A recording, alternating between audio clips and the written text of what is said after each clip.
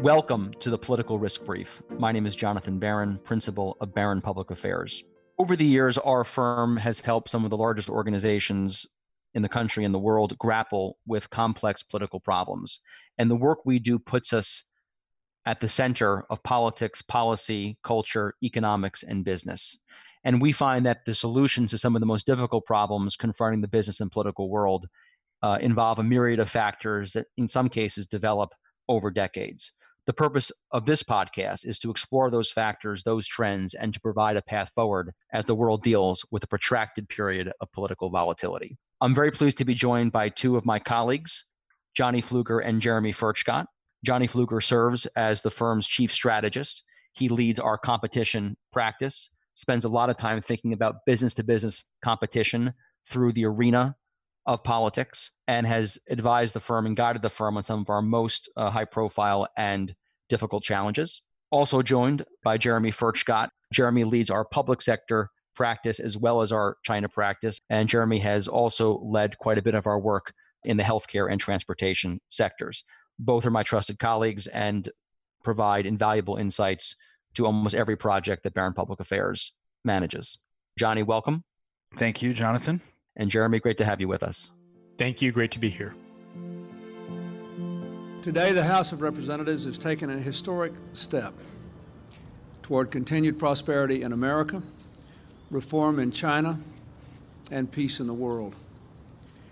If the Senate votes, as the House has just done, to extend permanent normal trade relations with China, it will open new doors of trade for America and new hope for change in China.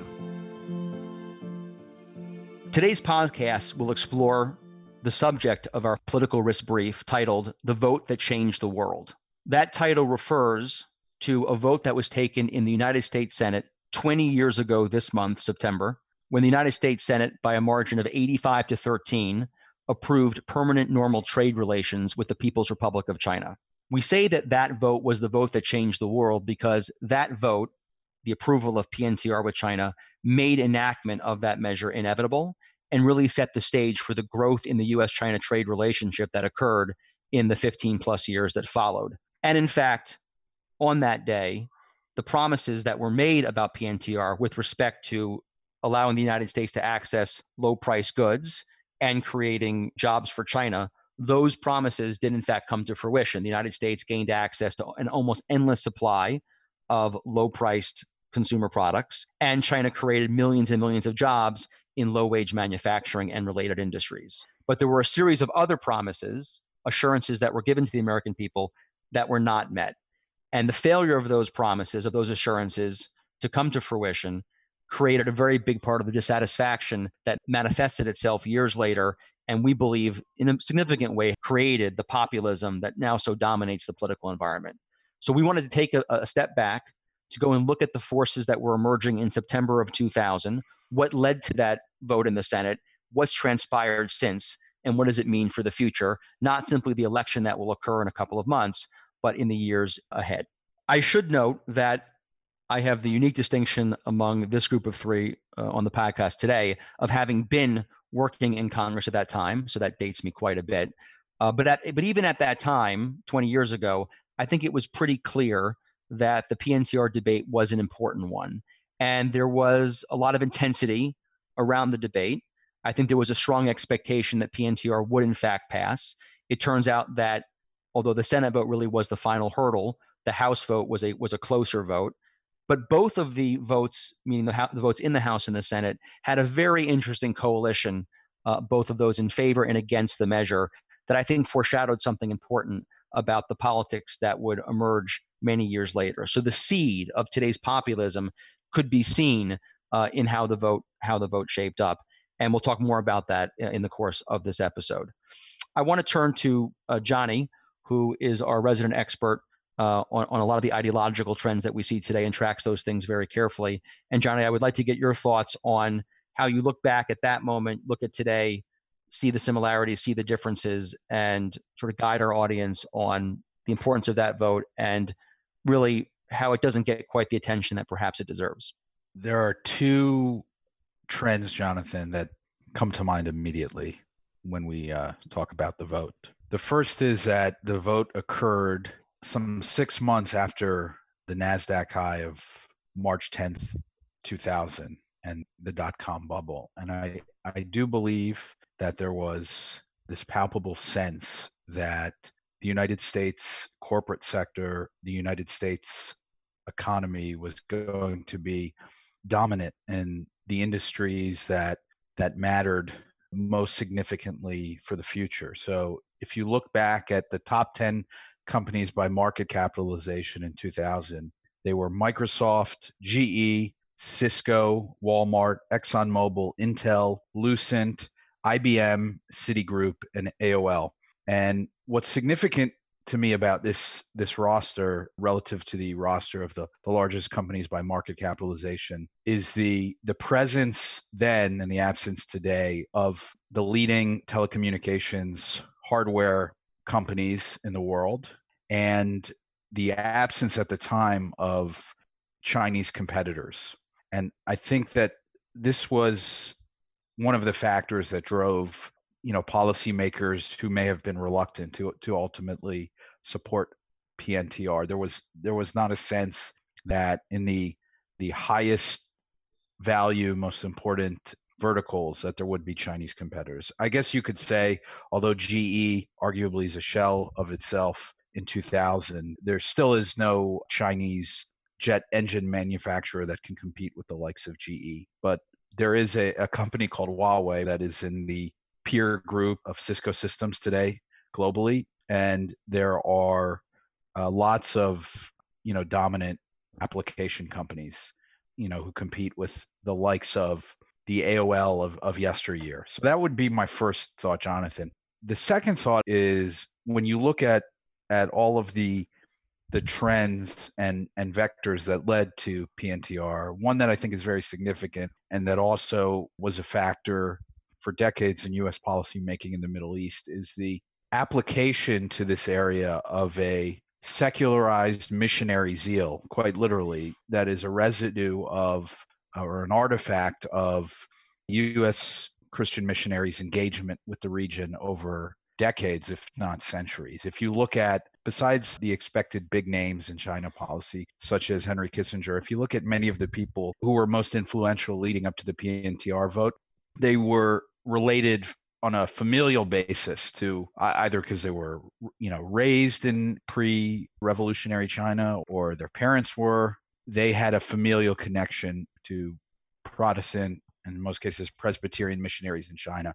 And I think that despite evidence of the PRC's mercantilism and certain bits of evidence that suggested the PRC wouldn't liberalize, there was almost a belief among policymakers, which had been taken from this community, a theological or religious belief that this time would be different. This status would bring a kind of new dialogue into fruition.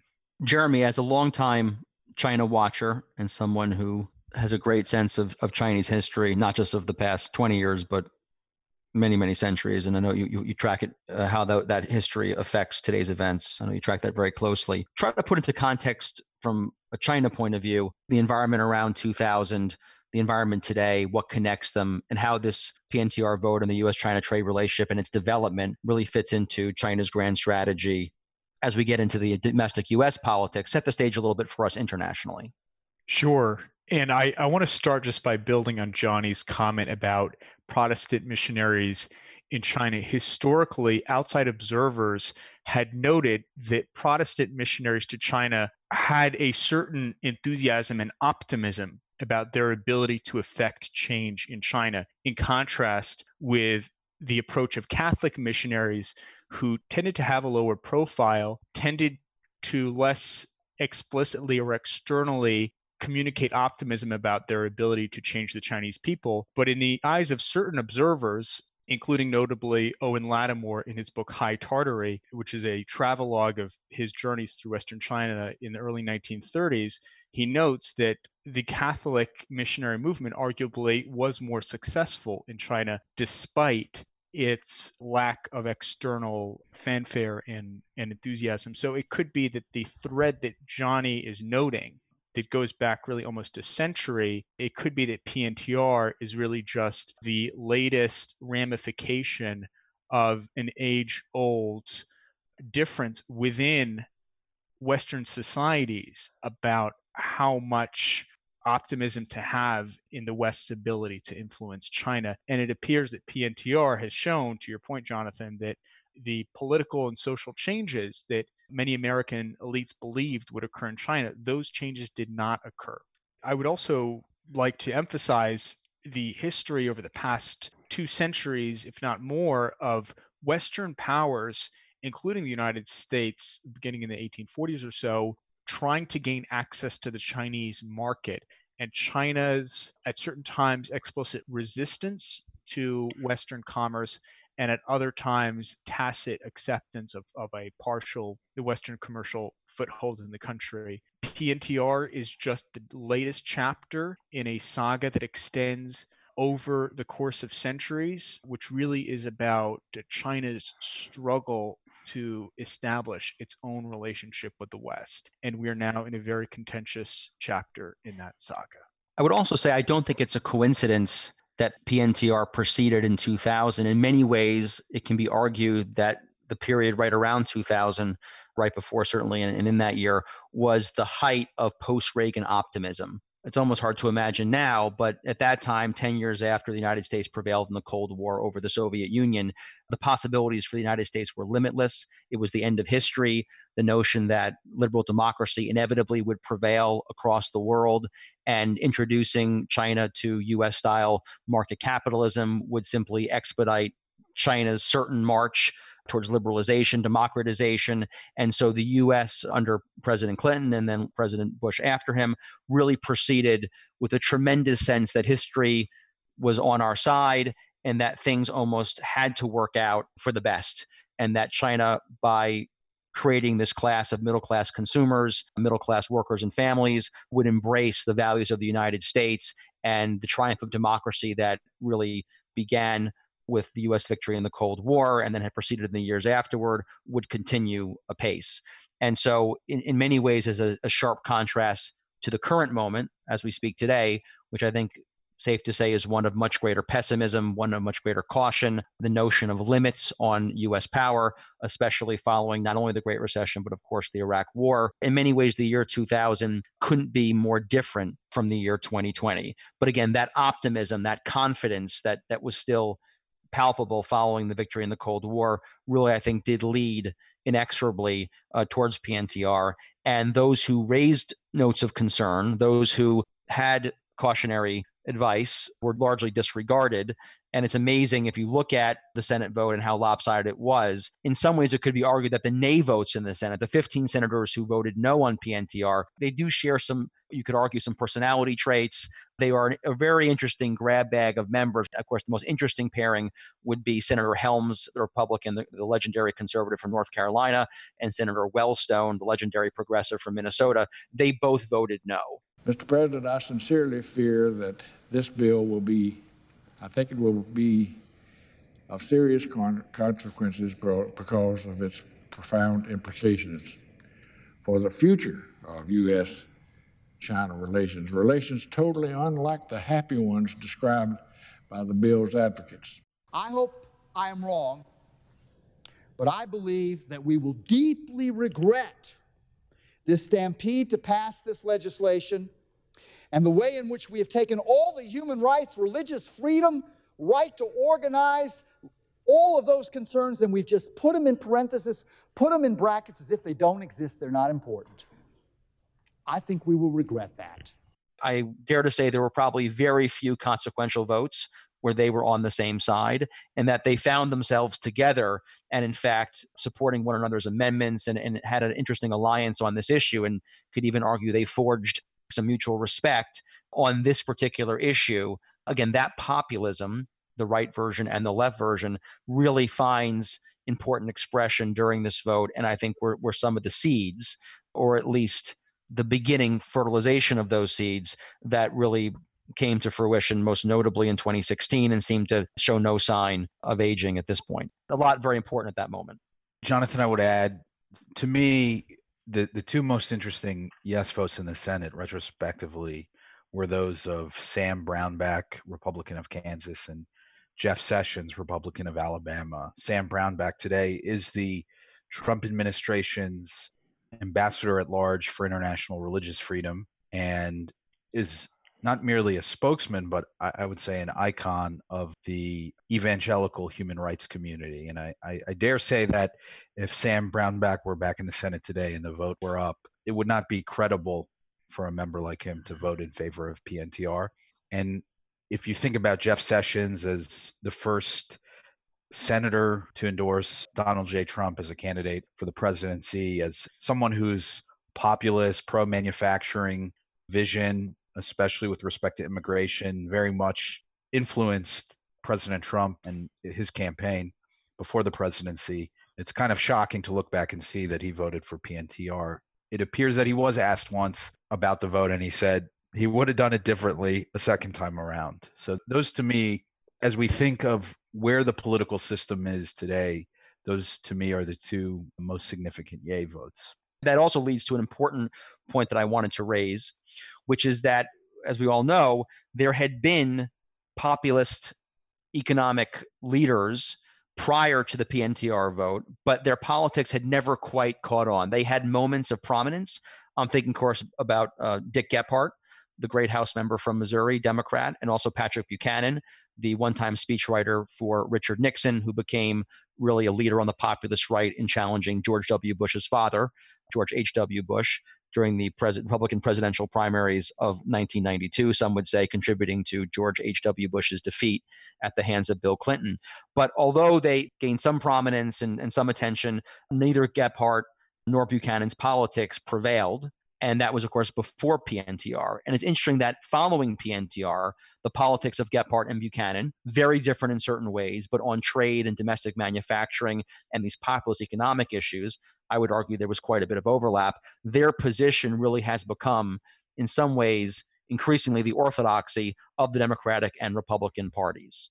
If you look at Joe Biden's comments in his acceptance speech for the Democratic nomination, so many of those quotes could have come out of the mouth of Dick Gephardt. And again, would not have been uttered, I think, in an era where the perceived negative consequences of PNTR weren't so prominent in the political system. So it seems to me a case can be made that PNTR and its perceived consequences, they were the intervening event that took the sort of the pro-tariff, anti-trade, anti-globalist, anti-China politics that had not been successful in the 1990s and actually made them much more resonant and the politics that we see increasingly dominant today. Jonathan, I would add that one impetus for the passage of TNTR was the deterioration of the China hawk community. I think the election in 2000 in Taiwan of non-KMT leadership really made the life of the pro-Taiwanese voices on the right much more difficult. And in addition, I think anti-China advocacy for decades had really been perceived by many as kind of déclassé and extremist. That whole sort of fringy right of center community that William F. Buckley and National Review played a key role in pushing outside the tent of acceptability. That community was the community most closely associated with hawkishness on China. And I think what's shocking today is how many of the China hawks of today are making similar arguments to the China hawks of the mid-1990s, who were seen as throwbacks rather than futurist prognosticators of 2 decades hence. It's a great point, Johnny. And I do think that optimism of the 1990s, and you say, the appreciation in the stock market, but also the way the United States stood astride the world as an almost unquestioned victor, it seemed nearly preposterous that the United States would be concerned about the rise of China. Of course, there were people who were concerned about the rise of China, and people noted their very prominent history of technological success, of civilization building. And again, so it wasn't as if everyone dismissed the potential of the Chinese to be a world power, but the United States was in such a strong position that it seemed at some level, as you said, anachronistic, entirely a throwback to believe that some sort of bilateral trade arrangement or PNTR could lead to the demise of the United States or even meaningfully impact the United States negatively. Jeremy, really welcome your thoughts on sort of the, as best as we can tell, the Chinese perspective, and so how they look at the relationship today, looked at it then, the role of trade in the relationship, and how you think it might impact their decision making going forward. Well, I think one important consideration is a political change which has taken place in the United States over the past couple decades, and whose interpretation by the Chinese, I think, remains unclear. And that change is the growing political rift between corporate America and key political constituencies. I think that the concern about the US-China economic relationship today, that concern is tied to broader political concerns about the role of the private sector more broadly. And so it's not just that US politics has lost the optimism that it had in the 1990s, but more narrowly, US politics has lost some of the optimism it had about the private sector in the 1990s. And this shift that has taken place in the United States, it's unclear how it is being interpreted in China. For years, decades, arguably centuries, Chinese elites have sought the validation of Western elites in various areas, not only in the private sector, also in international politics, thinking about the United Nations, other international forums, Davos type forums as well, where the Chinese have paid a lot of attention over the years. And the future trajectory of the US-China economic relationship, I think, will be shaped by China's relationship with US elites, even as those elites themselves begin to see erosion of their political standing in the United States. And I think it's unclear where this trend is going to head in the next years, decades. What will be the position of these US elites? Will China continue to seek their favor? Will US elites, business elites, be able to rebuild their base of political support in the United States? I think this may be one of the key questions for the coming years. And Jeremy, even though the House vote that occurred in May of 2000, there were 57 Republicans out of the Republican majority who voted no on PNTR. I think, although that's not an insignificant number by any means on such an important vote, I think that 57 number understates the anxiety at the time within the Republican conference in the House. I think there was an understanding that this was a very consequential vote.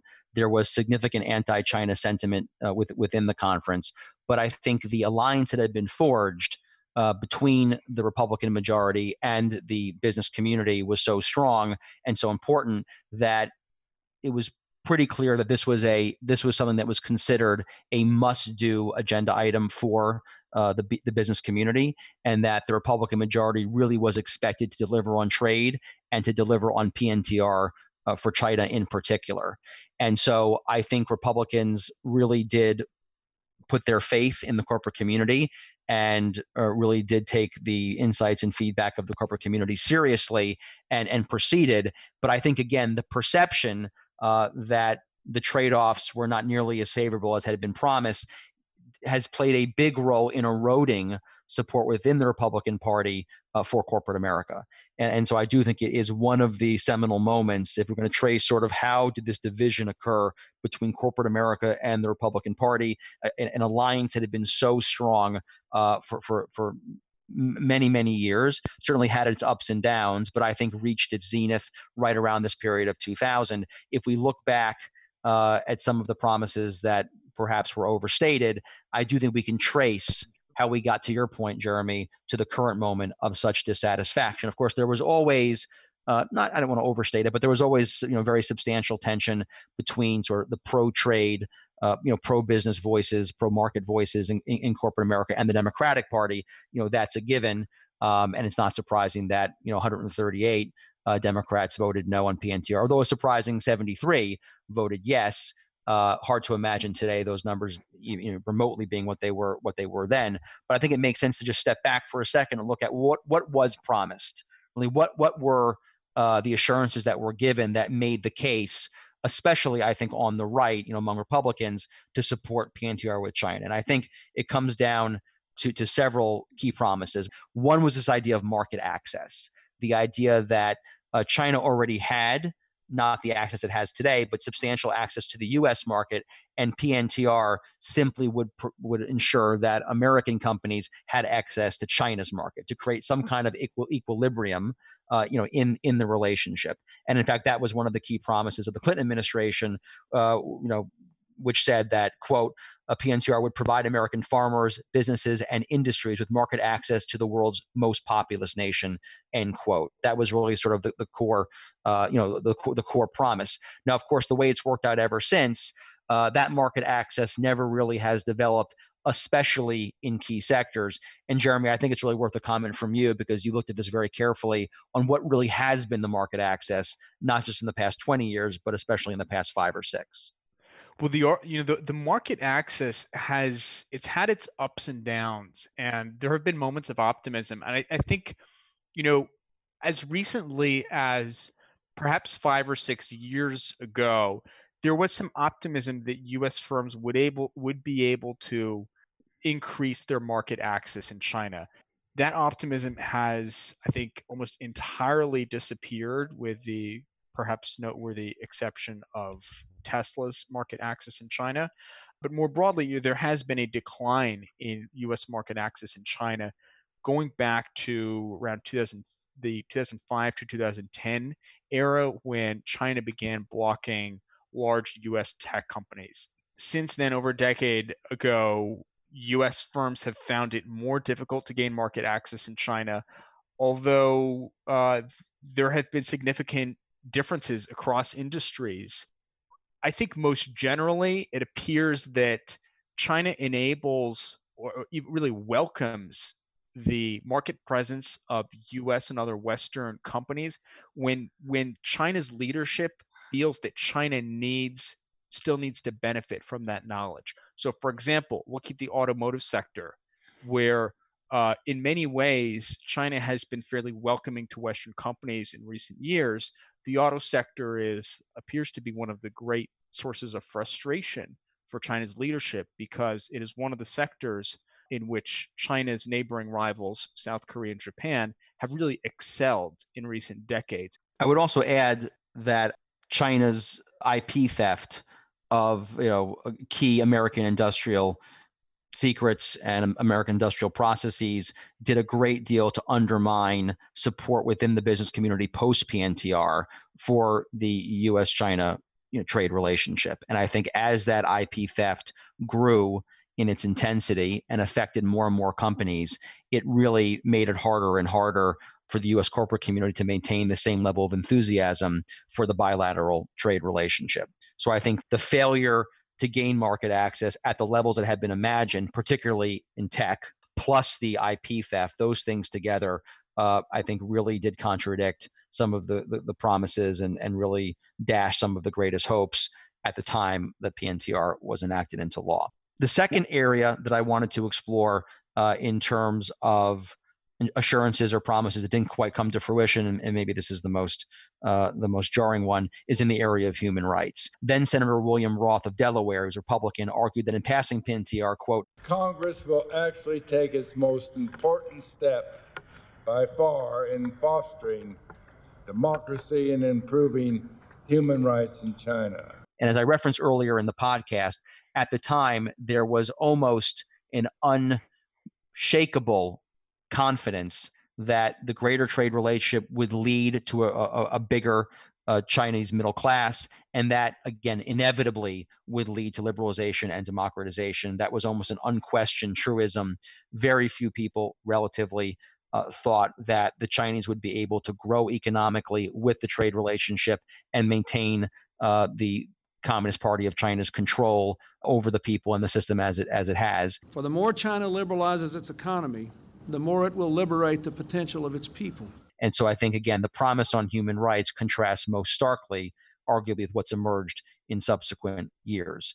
The human rights situation in China today is alarming and has certainly worsened significantly in recent years. And I want to point to, I think, an important indicator of how much optimism there was among U.S. elites in the 1990s and how that optimism has collapsed. And I'd like to point to the Free Tibet movement, which arguably has declined significantly in the past decade or two, really reached its apogee sometime perhaps in the 1990s, maybe very early 2000s. I recall all the bumper stickers in the DC area where people would proudly display their support for the Tibetan movement. You don't see that anymore.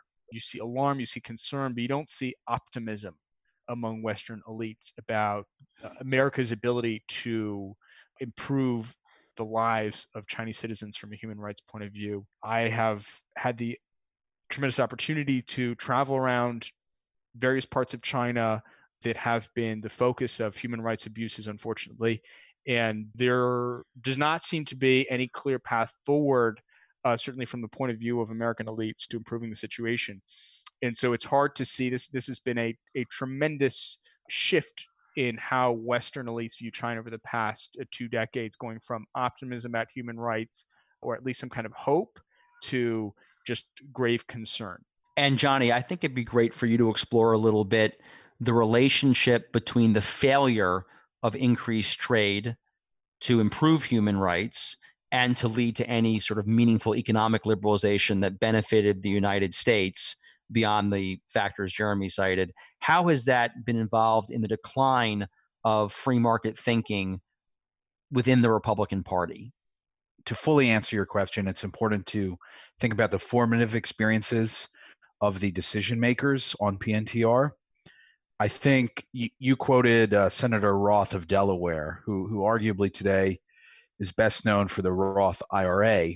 And I think it's significant that the father of the Roth IRA was quoted in response to the signing of PNTR by President Clinton in October, that PNTR, quote, is not just important in strategic terms. It also reflects a practical commitment to sustained, continued economic growth and rising standards of living here at home. You know, if you look at what Alan Greenspan, who was the Fed chair at the time, said at the White House in May 2000. History has demonstrated that implicit in any removal of power from central planners and broadening of market mechanisms, as would occur under WTO, is a more general spread of rights to individuals. I think in both of these statements, you can see how policymakers are captive, in a sense, to the perspectives of yesteryear in their careers. So I think someone like William Roth, who came to the Senate in the 1970s and was a member through the stagflation period, through the Arab oil crisis, the rise in gasoline prices, his quote very much reflects a focus on price, which in the last 5 years, although it had certainly decayed previously, has really been discredited by a host of populist movements along the political spectrum. You see it in obviously President Trump's views relative to the more supply side, Milton Friedman inspired views of George W. Bush and his advisors. You also see it in the rise of the hipster antitrust movement on the left that has been arguing with some degree so far of success from a political perspective that the consumer welfare standard should not be the be all and end all of antitrust jurisprudence. So you see in that quote how price in terms of rising standards of living really had captured the mindset of politicians responsive to their constituents. And you see in the Greenspan quote a kind of libertarian doctrine that you don't expect to see in a Clinton era Greenspan. Encountering this quote, I sort of imagined Greenspan wearing a beret, smoking a Galois while in a salon with Ayn Rand in the Village in the earlier part of his career. But it comes through, and he also, of course, had been involved in the Nixon administration, and so was affected clearly by the opening of China under President Nixon. And I think those quotes represent this high watermark of a focus on the prices of goods. Consumption is really what matters most to voters. I think since the Great Recession, the discrediting of the idea that housing prices would go up in all metropolitan areas forever, there has been much more of a focus on manufacturing as the central component in the flourishing of the U.S. population. And you see that in President Trump. And as you mentioned earlier this podcast, Jonathan, you saw that in former Vice President Joe Biden's DNC address. PNTR, I think, is now seen in that light. One other thing worth exploring is the assessment over the last, say, 5 or so years that the deterioration in the working class of the country, and especially the white working class, is consistent with the decline in manufacturing employment. There's an economist at the University of Chicago, Eric Hurst, who's done a lot of the groundbreaking research with co-authors.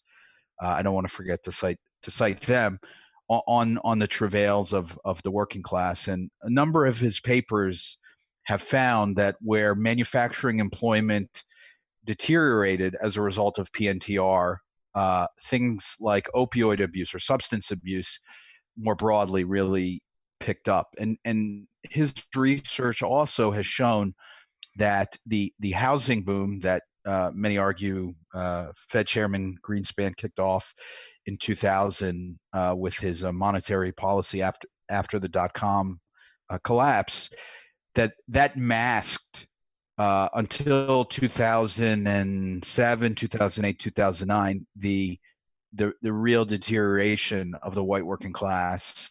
I think, what we've seen since 2007 through 2009, global financial crisis, Great Recession, whatever you want to call it, is that this community of people that was arguably hurt by PNTR and then aided by the real estate boom of the 2000s. This is a community of people, of voters, that is increasingly central to the fates of both parties. So, Johnny, I think that you really have brought us to the crux of the issue, which is what we really should explore with the remaining time we have today. We had the passage of PNTR, these promises made.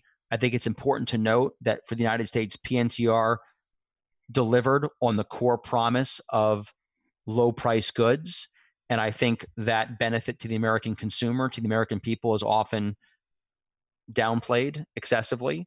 And I think anyone who goes to a big box retailer or on Amazon or Walmart.com or other platforms and buys a television or other consumer good benefits today from really price levels that are shockingly low in many instances. But at the same time, I think it was also understated the extent to which there would be manufacturing job displacement in the United States. So yes, prices have come down. That's well documented. And 20 million jobs were created between 2000 and 2020. So it would be wrong to say that there hasn't been some meaningful job growth during the last 2 decades.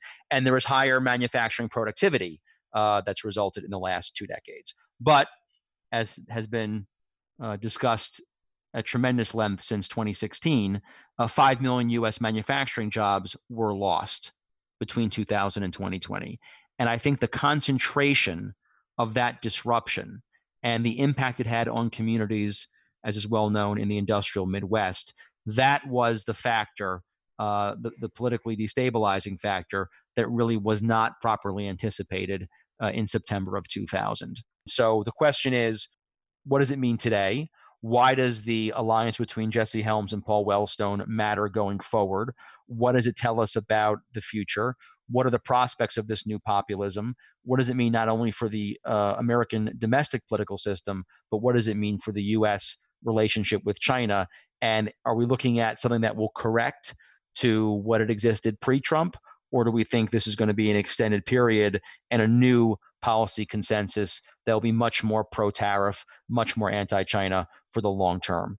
So for some predictions or some trend analysis, I'll turn, I think, first to Jeremy. Well, I think there are 2 pieces to this. I think on the Chinese side, the Chinese government's going to go in and out of allowing Western companies in to varying degrees. And so I don't think we're going to go to a full embrace, but there could be some period of volatility on the Chinese side. I think on the U.S. side, I would point to the success of Marie Kondo as an indicator of U.S. elite views on lower priced goods. And if we're moving to a future where people are focused on decluttering and on buying fewer goods and on when they buy goods, buying higher price, perhaps locally sourced goods that they provide some meaning or spark some joy to them. I think that U.S. society may be moving away from its interest in lower priced goods. And Jeremy, as the United States restricts Chinese access to U.S. markets in various ways, and of course TikTok, Huawei, these are only a few, albeit important examples of perhaps what's to come. What do you think China's reaction will be to less access? Well, I think initially confusion, because I think the Chinese framework is for Western businesses to try to enter China and for China to act as the gatekeeper. So for the roles to be reversed, I think will cause confusion among the Chinese elite. And I don't think that we can predict what that confusion is going to look like, but it might not be stable. It may be erratic. We may see some strange behaviors, but I would just emphasize the extent to which the new system of America potentially blocking Chinese companies, the extent to which that is novel and potentially may be incomprehensible from the Chinese side. Johnny, your thoughts on the implications for domestic politics, and should we expect more or something else as we go forward? I think we're going to continue to see economic activity put through a defense prism. The Defense Advanced Research Projects Agency, DARPA, held its annual conference for its Electronics Resurgence Initiative, which is one of numerous U.S. government attempts to rebuild U.S. capacity in semiconductors, given that so much of global capacity is in the People's Republic. And if you look, for example, at the flagship report of the Defense Department's outpost in Silicon Valley, Defense Innovation Unit, used to be called Defense Innovation Unit Experimental, or X, you see there, charts and infographics on Chinese investment in U.S. industry that are not unlike the charts that a now largely forgotten member of Congress, Curt Weldon, made in the mid-90s after the Cox Commission report. I think what we're going to begin to see, or we've already begun to see it, but we're going to see more and more of it, is the Defense Department play a role in the industrial base akin to the role it played in the 1950s and 1960s during the Cold War. I think that has a lot of implications for companies whose products have defense applications. Well, I think what we can say with some confidence is that PNTR and the broken promises of PNTR, or the perceived failures of PNTR, really did begin the unraveling of the post-war policy consensus. And along with the Iraq War and the Great Recession, delivered a hammer blow to the credibility of elites of both parties who supported that policy consensus. It's quite striking that today, the forces that most dominate the thinking of the right and the left, Donald Trump and Bernie Sanders, were and are avowed opponents of the free trade regime that bloomed in full during the 1990s. And in very many ways, they tout their own credibility as grounded in their opposition to some of those trade agreements. Going back to where we began, September 19, 2000, that Senate vote really was the vote that changed the world, not just the geopolitics of the U.S.-China great power contest, but also of American domestic politics and the populism we see today. I want to thank my colleagues, Johnny Pfluger and Jeremy Furchtgott, for joining me today for what I think has been a great discussion. I want to thank Diana Engelman for being the force in organizing this podcast within our firm. And I want to thank Danielle Weinrich for her outstanding research that supported so much of today's conversation. And I want to thank our producer, Noah, for his good technical work. Thank you all for joining us, and please join us again on a future edition of the Political Risk Brief.